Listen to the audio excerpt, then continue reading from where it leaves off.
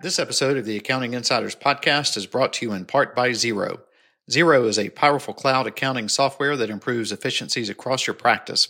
With all client data stored on a single unified ledger, you and your clients can easily access and collaborate on the same set of books. Xero's advisor tools and automation solutions reduce time-consuming manual tasks and put data entry on autopilot. Work faster and more efficiently than ever before with Xero. Visit xero.com/accounting insiders to learn more. Hello, welcome to another episode of Accounting Insiders. My name is Gary Dehart. I'm the publisher of Insightful Accountant, the host of Accounting Insiders. My guest today is Ben Richmond, who is a country manager US for Xero. Ben's out of Denver. It's been, I think you said 7 years in Denver, 11 years with Xero, hailing from the wilds of New Zealand, right? That's correct. Yeah, 7 years here, and I'm coming to you from a very snowy Denver. It's gone from very warm to very cold, so it's going to be a cold walk home. Well, it's and how far is that? How far is the walk? It's not too bad. It's only a 10, 12-minute walk, so I've got the right coat for it. Okay, well, perfect. And then only 45 minutes, an hour, what, to the slopes? What, do you ski? Yeah, I love skiing. Yeah, it's if it's not a holiday weekend and you pick the right time to go up the mountain, you can be on a ski slope just over an hour. So, but if you pick the wrong time, it could be a lot more. So, Yeah, where do you go typically? my favorite is actually Beaver Creek. It's just that a little bit. It's just past Vale, so it's about 10 minutes past Vale. But it's that extra 10 minutes seems to cut out a lot of day trippers. So you got a beautiful mountain, lots of runs, and not as many people. Gosh, we skied there years ago. When I say years ago, that was probably, I hate to even think about it. Oh gosh, probably 28, maybe even 30 years ago. It's been a long time since I've been there. We went, and the last time we really even went, what I would call real skiing was, that's probably about 15 years ago too. But I'm with you. I love it. It is so much fun. I love getting out there in the weather. It's just no agenda. That's what I think what I like about it. You really Yeah, we're pretty lucky here with the city because Denver's big enough to be a city and it's nice and central for flying around the US, but you can get into the mountains really quickly. So we're pretty lucky and grateful for that. Yeah. And do you have a spring activity? Yeah, I took up mountain biking a couple of years ago during the pandemic. It was a great exercise. So that keeps you fit, and you can see even more scenery with that. Yeah, my son got into that 2 or 3 years ago and bought a decent bike, and he had a pretty big crash. Fortunately, we got a call from this guy this man was at the bike park, and he's like, "So I'm with your son. He's okay," but and then he started rattling off all these things that he thought was wrong with him. It's like, I think he may have, broken his shoulder, broken his wrist. I mean, he's naming off all these things. He ended up with a broken pinky. That was it. But Yep. he hit a tree really hard. Like his buddies were filming it. He hit a tree really, really hard. And fortunately, that's all he broke. He broke his pinky. Yeah. So. Oh, that's lucky. I've had a few close calls and I'm always like, oh, I'm getting some of those accidents don't look like they would be fun to try and recover from. So it's fun going fast, but then you often start to try and slow yourself down a little bit because the crashes hurt. Yes, they do. And the older you get, the more they hurt. So, so recently, when we first set this time up to have this call, which we've been working on it for about a month now, I think. Xero had just launched or just released a cash flow report, which is a report basically on cash flow and impact of cash flow on small businesses, if I'm correct in framing that. And basically, it's kind of four major highlights were, sorry, looking down here because I just want to read it to make sure I get it right. But so it's looking at the short-term financial challenges, the financial consequences of cash flow issues, impact on personal well-being, and then strategies deployed in dealing with these cash flow issues based on the current state of the economy. And kind of in the green room, we were talking, and there is the appearance that all is well and economy strong. Stock market seems to be doing okay. We're certainly told by government that everything's great. Don't worry about behind the curtains over here. But from the report's perspective, again, kind of hitting those four major highlights, what the report show kind of from for small businesses? Yeah, it's a great question. Look, I mean, we get a lot out of these reports. So we do quite a few reports regularly, both looking at our own data that's anonymized and aggregated. We do a lot of survey data. as well. And sort of for two key reasons. One, it really helps us inform and understand what small business needs are and how we can think about how we solve that in the products that we build, how we can give that information to the accountants and bookkeepers that we partner with so they can come at it from an advisory perspective. But you hit the nail on the head. I think there's so much noise out there and so many economic indicators still look good. But when you sort of when we dug into this, and we asked, and so we surveyed over 540 small businesses here in the US, and asked them about, what are your top short-term financial challenges? 40% of them responded limited or inconsistent cash flow. And then even more worrisome was 29% called out that they don't actually have any cash reserved for any sort of rainy day or issues that, they were the two things that came out on top. So that, there's not nearly a third of small businesses don't have a rainy day fund. And we are heading into, some more tougher economic times. I mean, it's definitely different industries are challenged at the moment. And I think so that to me is super worrying. And I think the other challenge is just how active a lot of small businesses don't actually know, aren't looking at running a cash flow. They don't know what their cash flow looks like in the next 3 to 6 months. And there's some real big challenges. And so when you think about what the consequences of having cash flow issues, so we asked this in the survey, the number one consequence that they were facing was 45% of them have not been able to pay themselves. So, when you're a small business owner and you might be just yourself, or you might employ a couple of people, you're the last one on the list to get paid off, and when you're trying to keep the business going. Right. And 22% of them, were struggling, were not being able to pay the bills. And even sort of at the worst end of the spectrum, 17% were unsure if they could even keep the business going. So, while there's lots of business out there where things are going well, there is definitely challenges starting to creep in, particularly on cash flow. Yeah. And I think that's going on what you were just talking about. I think as a small business owner, I think that is one of the most difficult questions you have to ask yourself. And that is, does it make sense to keep this business going? Yeah. And, especially if it's something you put time, you put money, you put effort, blood, sweat, and tears into it. And, okay, maybe it's growing, maybe it's not growing as fast as you want it to grow, or maybe your customers aren't paying you fast enough, and it's really causing a pinch in many, many places. And that's a hard question to ask yourself. Yeah. But do you think, and now I'm gonna stray out of the report for a minute, but is that a question, in your opinion, and your background is accounting and audit? You deal with accountants clearly on a daily basis, just about, I imagine. Is that a question that the accountant needs to be asking his client or her client? No. Yeah, and I think that's the point, right? The first piece is so many of these small businesses don't actually know, what does my cash flow look like in 3, 6, 9 months. And they've done no scenario mapping on sort of worst case, best case, likely case. And they don't understand how the levers they can pull to navigate that. And while we see huge growth in the CAS services that ABs are providing, we need them to be, this is a real opportunity for ABs to be getting out there and really going, hey, who are my businesses that need help? I'll share a personal story on it. Actually, my sister, who is much smarter than I am and a really hardworking small business owner, has a great business, fantastic products, fantastic reputation. She sells horse supplies.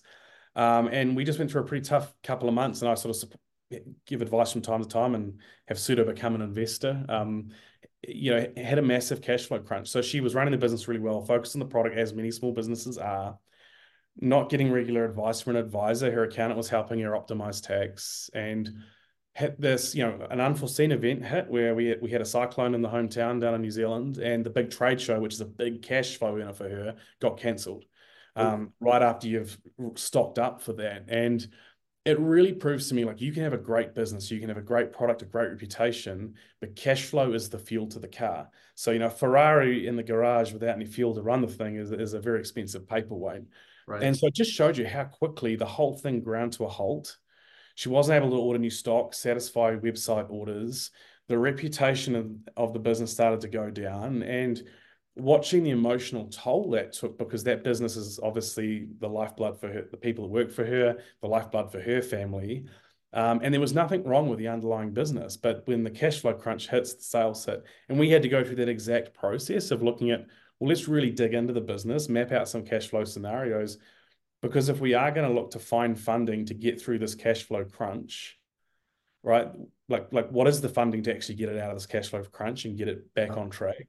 And then right back to your point of the question, we also need to ask, is that the right thing to do, right? If the underlying business health is not good, we could be pouring good money into bad. And I think the importance for ABs is small business owners have an emotional connection to that business. Yeah. They may have built Very it, tight. they've taken over from someone in their family through succession, and that can often cloud a really objective mindset around that. The other scary thing is we know a lot of small businesses are powered by security and funding over the home mortgage, right? And so you often hear small businesses that are, taking money from family or extending the home mortgage to keep pouring in. If you're pouring good money into bad, then actually the end result's going to be worse. And so that's where I do think the role of an AB that can come in and yes, consider the emotional aspects of it as well. Consider the other, the non-quantitative aspects, but actually come in at the numbers basis and go, like, do we have a strategy? Are the margins good? Are all those things good? So that if we pour money into this, we know we can trade out of it. Is it worth doing that? And while it's a tough role to play, it's actually a role that we are best set up to play because we can help them, guide them to that reality of, hey, this might be the right time to cut loose because my ultimate goal is to help you trade out of this and find a way to do that. But if we can't see a pathway forward once we've done this work, then I'd rather you cut your loss now before it gets even bigger. Right. I don't know, are you familiar with Andy Stanley? He has a podcast. He's a mega church preacher here in the Atlanta area, and he has a Yeah, podcast. no, Yeah, it's very business oriented podcast, and he was sharing a story in one of his podcasts where he talked about two guys that ran Intel back. I can't remember the date, 70s, maybe early 70s, early 80s. And they basically said, one of them said, okay, well, we're barely surviving in our core business as it is. And his overall point was you've got to ask yourself on occasion, if somebody else were to come in and take over this business, what changes would they make? And I think that's a question that the advisor could very easily ask. And when they look at that cash flow or look at the bank statements and say, look, 2 months from now, unless X, Y, and Z changes, you're out of business. Yeah. And what changes can we make today to prevent that from happening, tomorrow? Yeah. Well, I think too, you're a fresh pair of eyes, you're an objective set of eyes, but also a lot of ABs and the ABs they work with in their network have a lot of deep experience in certain industries, right? And we're seeing many more accountants and bookkeepers are actually specializing in vertical niches. And so that small business owner may not be able to see the wood from the trees. Right. I mean, it's got that when you get that emotional connection to it, you often you lose that objectivity. But the AB's coming out from let's say it's a retail business or an e-commerce business, you're going to have a general idea based on all the clients you work with on what good looks like. And so there's real power in that advice because you can help sort of pull them out of the business and the day-to-day stress of running the business, and actually look at what all this data actually means and help them understand, hey, this is what best practice looks like. Your margins are here. The margin of a business that I generally work with in the space is here, and we need to understand why that is. And small business is tough. The small business owner has to wear every hat. It's not a corporate where there's a strategy team and an HR team and a marketing team. They're wearing every hat. And so, I mean, I've heard when I was in public practice and used to support, it was amazing how you would look at a product line and go, there's no margin on this product that you're selling the most things of here. And they would go, oh, it's a very defined strategy as a loss leading product to pull customers into the store. And again, now with technology, we can go, okay, well, let's look at customers that buy that product, and is that coming true? So you've got a strategy here. This is a loss-leading product which drives sale of other products with a higher margin. Well, let's jump into some of the reporting from the tools we're using and seeing that's true. And I remember in that case when we did look at it, I call it businesses need to think about myth busting, and I think advisors can help. Let's challenge some of those things we think are true. I love the one people think that the Great Wall of China can be seen from space, but apparently it can't. But we all believe that. So we we looked at that product and said, well, it's not true. The customers that are buying this product that you're making no money on, which is a real pain on the cash flow, those customers aren't going on to buy other higher margin products. So the strategy isn't working, and so we should consider whether we pull out of that product. So again, that's where just a fresh set of eyes can really help pull them out and bust some of those myths. And I believe would be greatly appreciated by the business Yeah. owner as well. Right? Yeah, I think there's sort of two things to it. We did a report a very long time ago, and one thing is we asked a whole lot of small businesses, where are you getting this type of it? Now, where do you think you should get advice on how your business is performing and get help around, do you have a cash flow problem or not? And different pathways to deal with whatever scenarios you're looking at. And most of them would give answers like, oh, my friend does it. I've got a customer who's actually a CPA that gives me some advice from time to time. When we said, well, who should actually be doing this as a service? They're like, oh, maybe my bookkeeper or my CPA. And then we talk to the CPA sector, and a lot sort of challenge. A lot of them go, well, we don't. Our customers aren't asking for it, or we think we could provide that, but they're not asking for it. And so I think on the CPA side, we've got two challenges. One, we've got a labor shortage, right? We're under the crunch. We've had many years of tough tax seasons. We're struggling to get through that basic work and the tax work, which is really important still in the tax planning. Yeah. That we're struggling to free up time to do this type of work. And secondly, and I know sales is often seen as a dirty word in the accounting and bookkeeping profession, but there is real value that you can add here. We need to show the small businesses that we can be that help. So how do you find those signals that your small business clients might need this help? I always say being connected on cloud technology is a big start, because you can see how it's going and then reach out and go, hey, we've had a look at your numbers and there might be a cash flow issue. So you need to be actively out there offering this service. So I encourage accountants and bookkeepers to think about, how do you get more connected to the client? And then cloud technology is a massive help there. How do you free up capacity in your firm to be able to have time to do this? And again, you've got to think about how you create practice efficiency through digitization, so that you can go beyond tax. It's all interconnected, because the small businesses need this help. They're not getting it now. And they do see you as the trusted advisor. So there's almost this, and small businesses always have this do-it-yourself mentality. And I do think, like, hey, let's show small business that it's smarter to go from do it yourself to do it together. Right. I might be I might be, make the best cakes in town, but doesn't mean I can balance my checkbook or understand, a cash flow forecast. So Exactly. what, in the report, was it showing, it did dive into kind of the financial consequences of cash flow issues? I think was the second point. I don't think we've touched on that yet, did we? Yeah, there was a bit of that. So I think, the big thing we saw was that nearly half of them aren't able to pay themselves, right? Nearly half small business owners. Yeah. So having to work harder than ever to try and keep things going. They're the last ones to get paid. Yeah. Nearly a fifth of them, or 22%, were not able to pay bills. And 17% were unsure if they could keep the business going.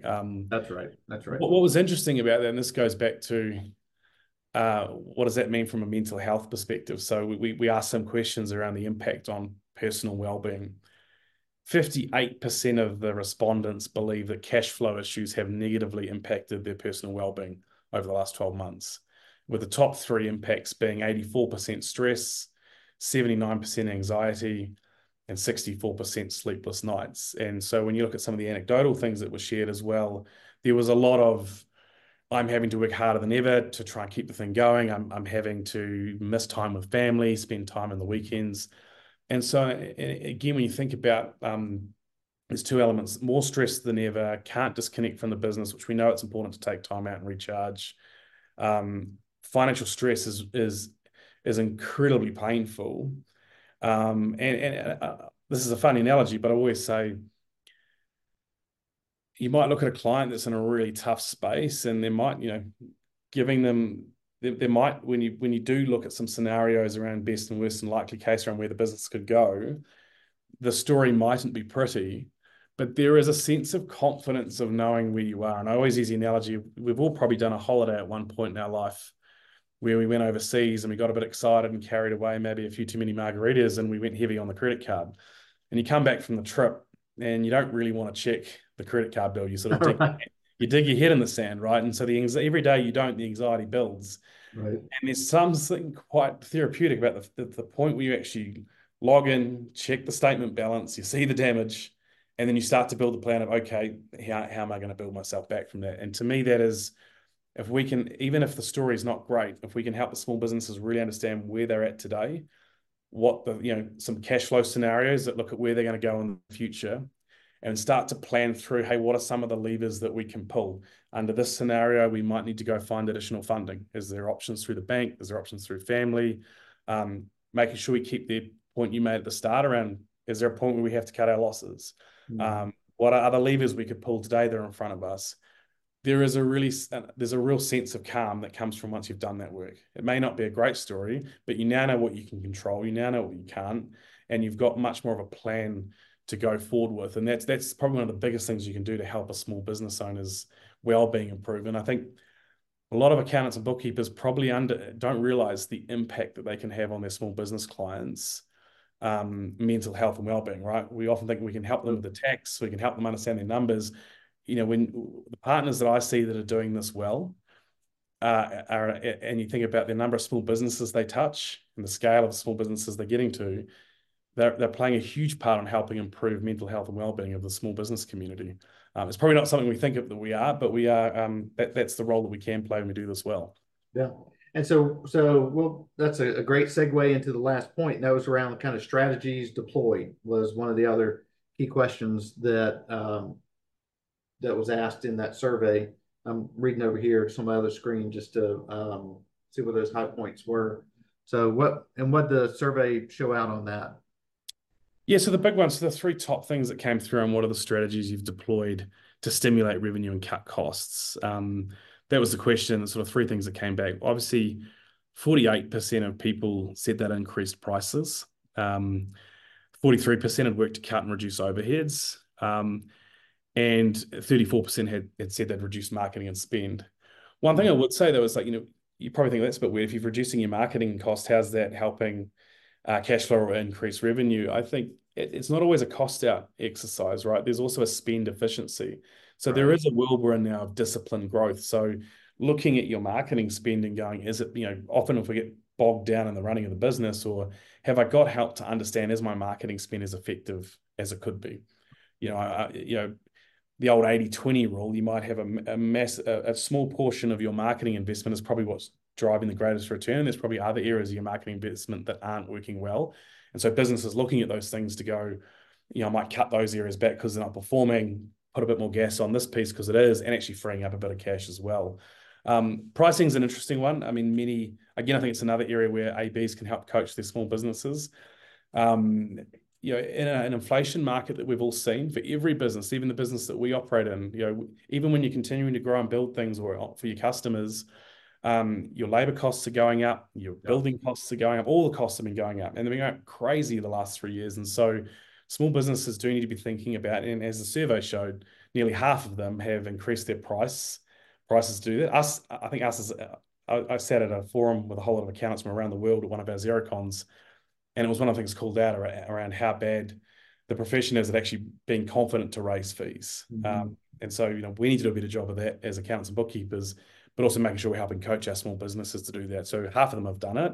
But again, there's still a lot out there that haven't, which probably could. The other thing I say, being mindful going forward, is inflation still big this year and it's starting to come under control. I don't think we're fully out of the woods on that as well. But and you can't just rely on price increases. So making sure you're being fair with your price increases to adjust your prices against the increased cost of doing business, which everyone has been doing. And at the end of the day, you also need to stand back and go, at the new price point, are we still delivering the value that makes our product or service competitive and the customer feeling like they're getting a fair value exchange? But I'd say more often than not, there are businesses that are leaving value on the table and putting the cash flow at risk. So that was actually I was surprised by that stat. It was good to see that nearly half of small businesses have reacted that way. Being willing to raise the price. And I liked your point on the marketing spend, because when I first read that, I'm like, no, don't reduce your marketing spend. That's like, Yeah. and again, I'm on the media side, right? So for Yep. all of my career, I've tried to get people to spend more money on marketing, and we know that you spend less. Well, historically, if Yep. you when it was a fairly black and white world with how you could market as a business, you cut your marketing, your business is going to go down. But what I like what you pointed out, and it's like you don't necessarily have to. Well, one, you're not ending your marketing. You're moving the dollars and paying attention to where the dollars are being most effective, and Exactly. cut out the waste, which we know there's a lot of waste in marketing. Now Yeah, it's and again, it's easier coming to back to that judge what's getting wasted, not. But getting more scientific around it. I mean, there might be a certain channel that you market in that drives customers who buy one of your higher margin products. So you should want to spend more on marketing that, right? Because it's an effective channel, but it's also driving a customer that segment that's buying products that you get a higher margin from. Versus you might have another channel which drives customers, but they don't actually spend a lot. Their average spend per client's low, or they're buying a product where you have a lower margin. So it's that just taking a bit of a scientific approach. And I think it is, we've all come from an environment pre the pandemic and through the pandemic where suddenly money got really cheap. And mm-hmm. it was very much a growth at all costs mentality. Debt was cheap and easy to get. And a lot of people tried lots of new things and focused on growth. And we're in a different world now. And I think every business is thinking, there are still growth opportunities out there, but you've got to be disciplined around how your growth, and you've got to be really, in the past where we might have got a bit reckless around where we're putting money in the small business, we actually need to really make sure, is that thing actually driving the ROI we want? And you still got to, many businesses that are starting up and growing, you still want to have money for for experiments, to try new things. But keeping that sort of micro test and learn environment where you can test something out and work out if it plays and scale it if it does. But it is, and the other thing to be really conscious of in this cash flow world is, just as I said before, credit. We've seen the challenges for the regional banks. We've seen the banking system tighten up a bit, and we've seen the interest rates go up. So debt is not cheap anymore. It's a lot more expensive than it was, and it's harder to get. So you can't just call the bank manager up and go, can we extend the overdraft? Because it might be a bit harder this time. And Right. so one of my advice to small businesses is, do not wait until you hit that moment where you're running out of money, because it's really hard. It takes longer, and it's harder to get debt in this environment. And often if you've waited to that moment where you're in the crunch, it's harder to get it. I always look back at the GFC when, Ford and GM in 2008, and one of those players had gone and extended all its debt facilities ahead of time and had a lot of good headroom, the other didn't. So again, if the business is running well, think about, do I have the rainy day fund? So is it appropriate to go and make sure my debt facilities are appropriate and have room and headroom ahead of time? Because then you can be proactive, your accountant can work with you, you can, you go and you'll show up well at the bank, you'll show up prepared. It's not like you're going to be as desperate. And if it takes you a bit longer to find that money, then you've got time. So be proactive in making sure you've got the cash flow, the funding to support, versus Right. waiting when it really bites you. Yeah. And so what is so you've got reports like this. What else is Zero doing just in the space for both the accountants and SMBs? Yeah, great question. So I'll do a quick short plug. We recently did our Zero Beautiful Business Fund, where which is probably one of my highlights of my year. We open up a whole lot of categories around businesses doing awesome things around sustainability, innovating with technology, innovating with growing their business. And we had lots of small businesses from around the world apply, and we got to see all their stories. And we gave over $750,000 away in different grants to regional winners in each country and then global winners. So that was actually really powerful to see. And lots of our ABs helped champion their small businesses to enter that. So that was it was a really nice positive thing, just to take a different turn from talking about cash flow challenges. So Right. it was awesome to see what small businesses doing out there, and we really love working with our partners to be able to get out and celebrate some of those small businesses and help with those grants. We run a lot of reports. So the other one that's been just come out as well is the Zero State of the Industry report.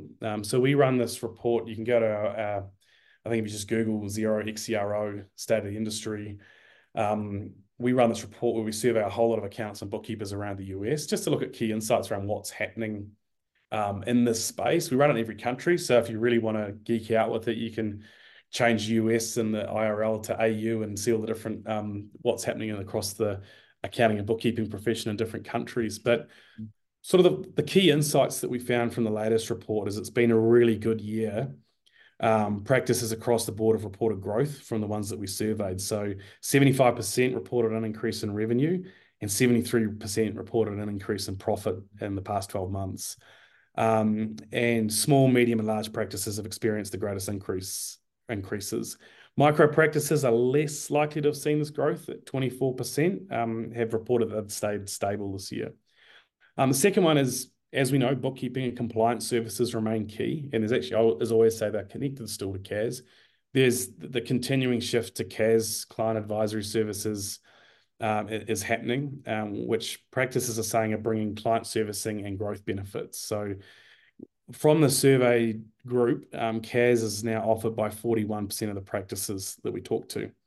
And for 19% of those practices, they've added that service in the last 12 months. So still lots of firms entering the space. So it's still a very fast growing service line for accountants. And to our previous discussion on cash flow, this is really the critical piece to being able to be that advisor and they're able to be connected to the client, to be doing their data regularly so that you can then build on that advisory service on top. A lot of the other thing I think which is on the CAS space is we saw that CAS may also be the reason why many practices are growing. Back to the growth stat, the firms that reported offering CAS have reported adding more clients in the last year compared to those who don't offer CAS. So if you offer CAS, you added 58 new clients versus 33 if you said you didn't add CAS. So you can see it's a key lever for growing your client base. An increasing number of practices have reported billing using value-based pricing. So even though many firms have been on this journey for a long time, there's still a lot of time-based billing that goes on out there, but they're seeing the commercial and client benefits that it brings. So the majority of the practices we survey, just over 60%, have at least 25% of their client base on either value-based pricing models. So it's good to see that's still checking up.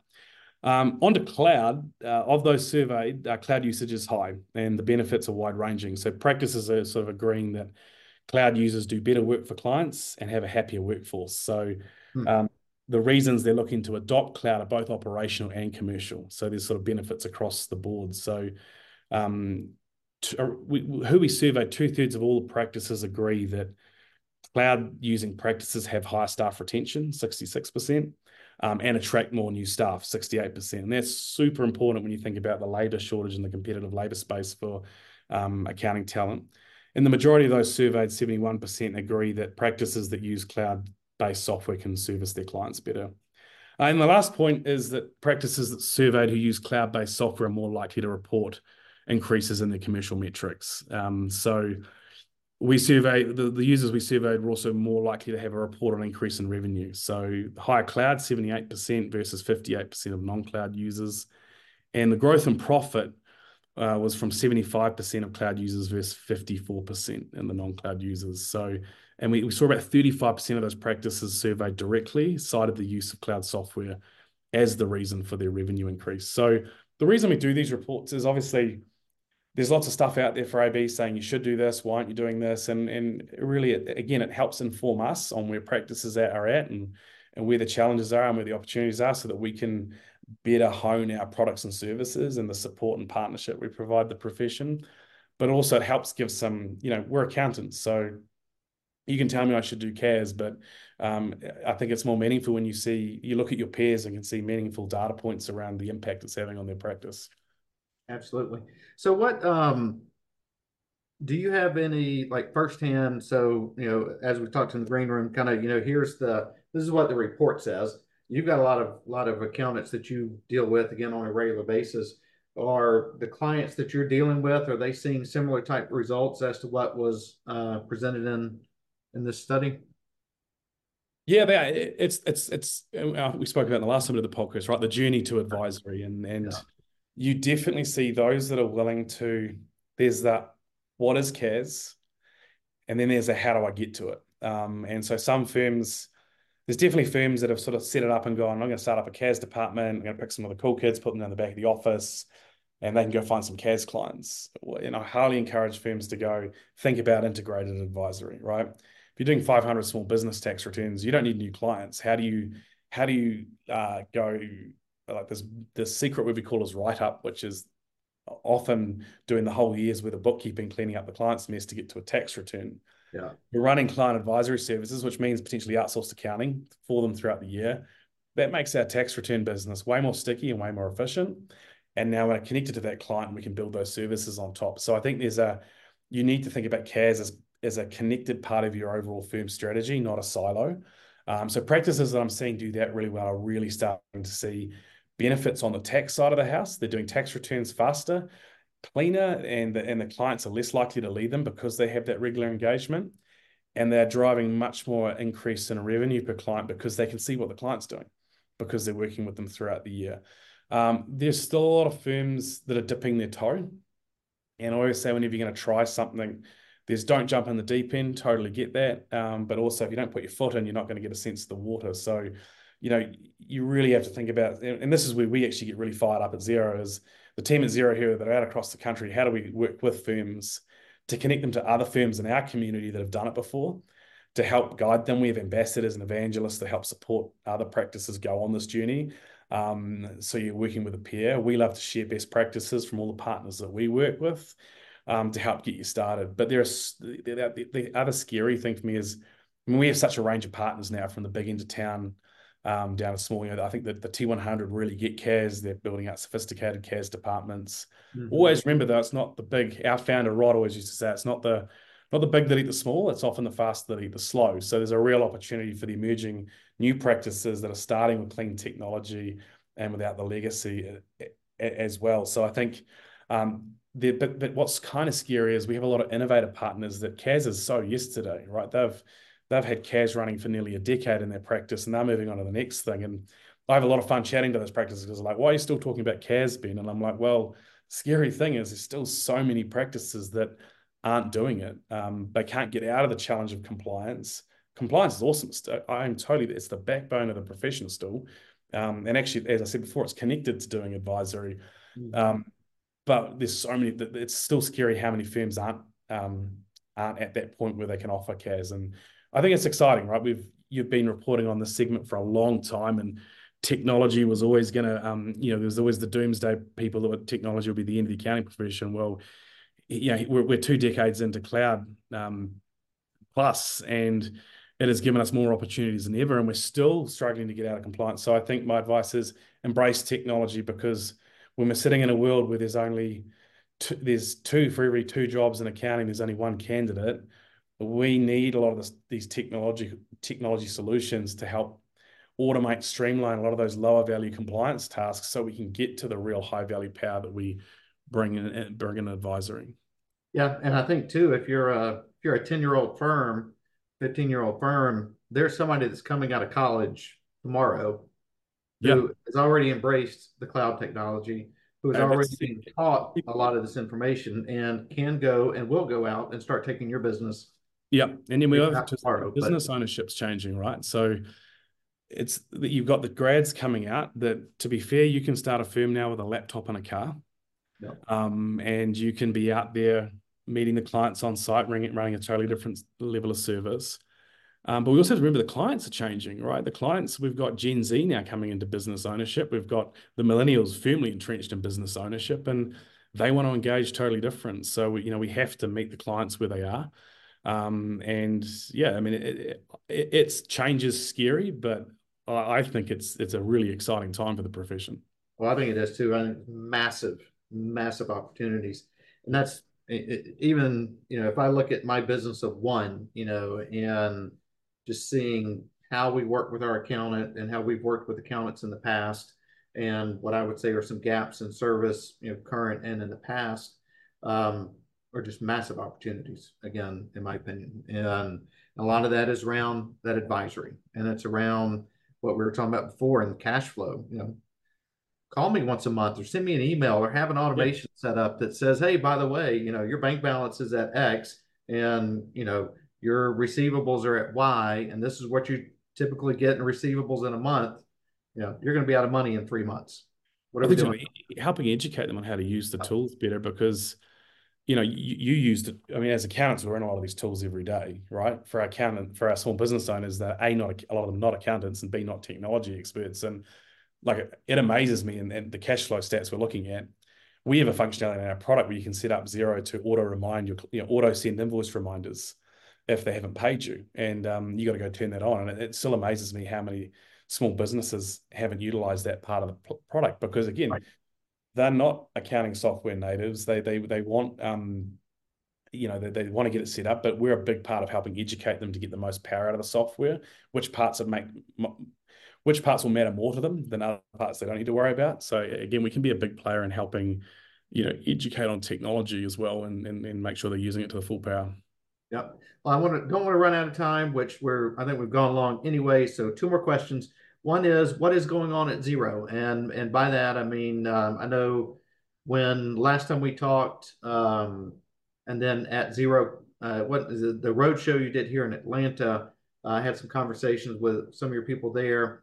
Sounds like Xero's making obviously you have an investment in Denver. You're investing here I'm in the Atlanta area.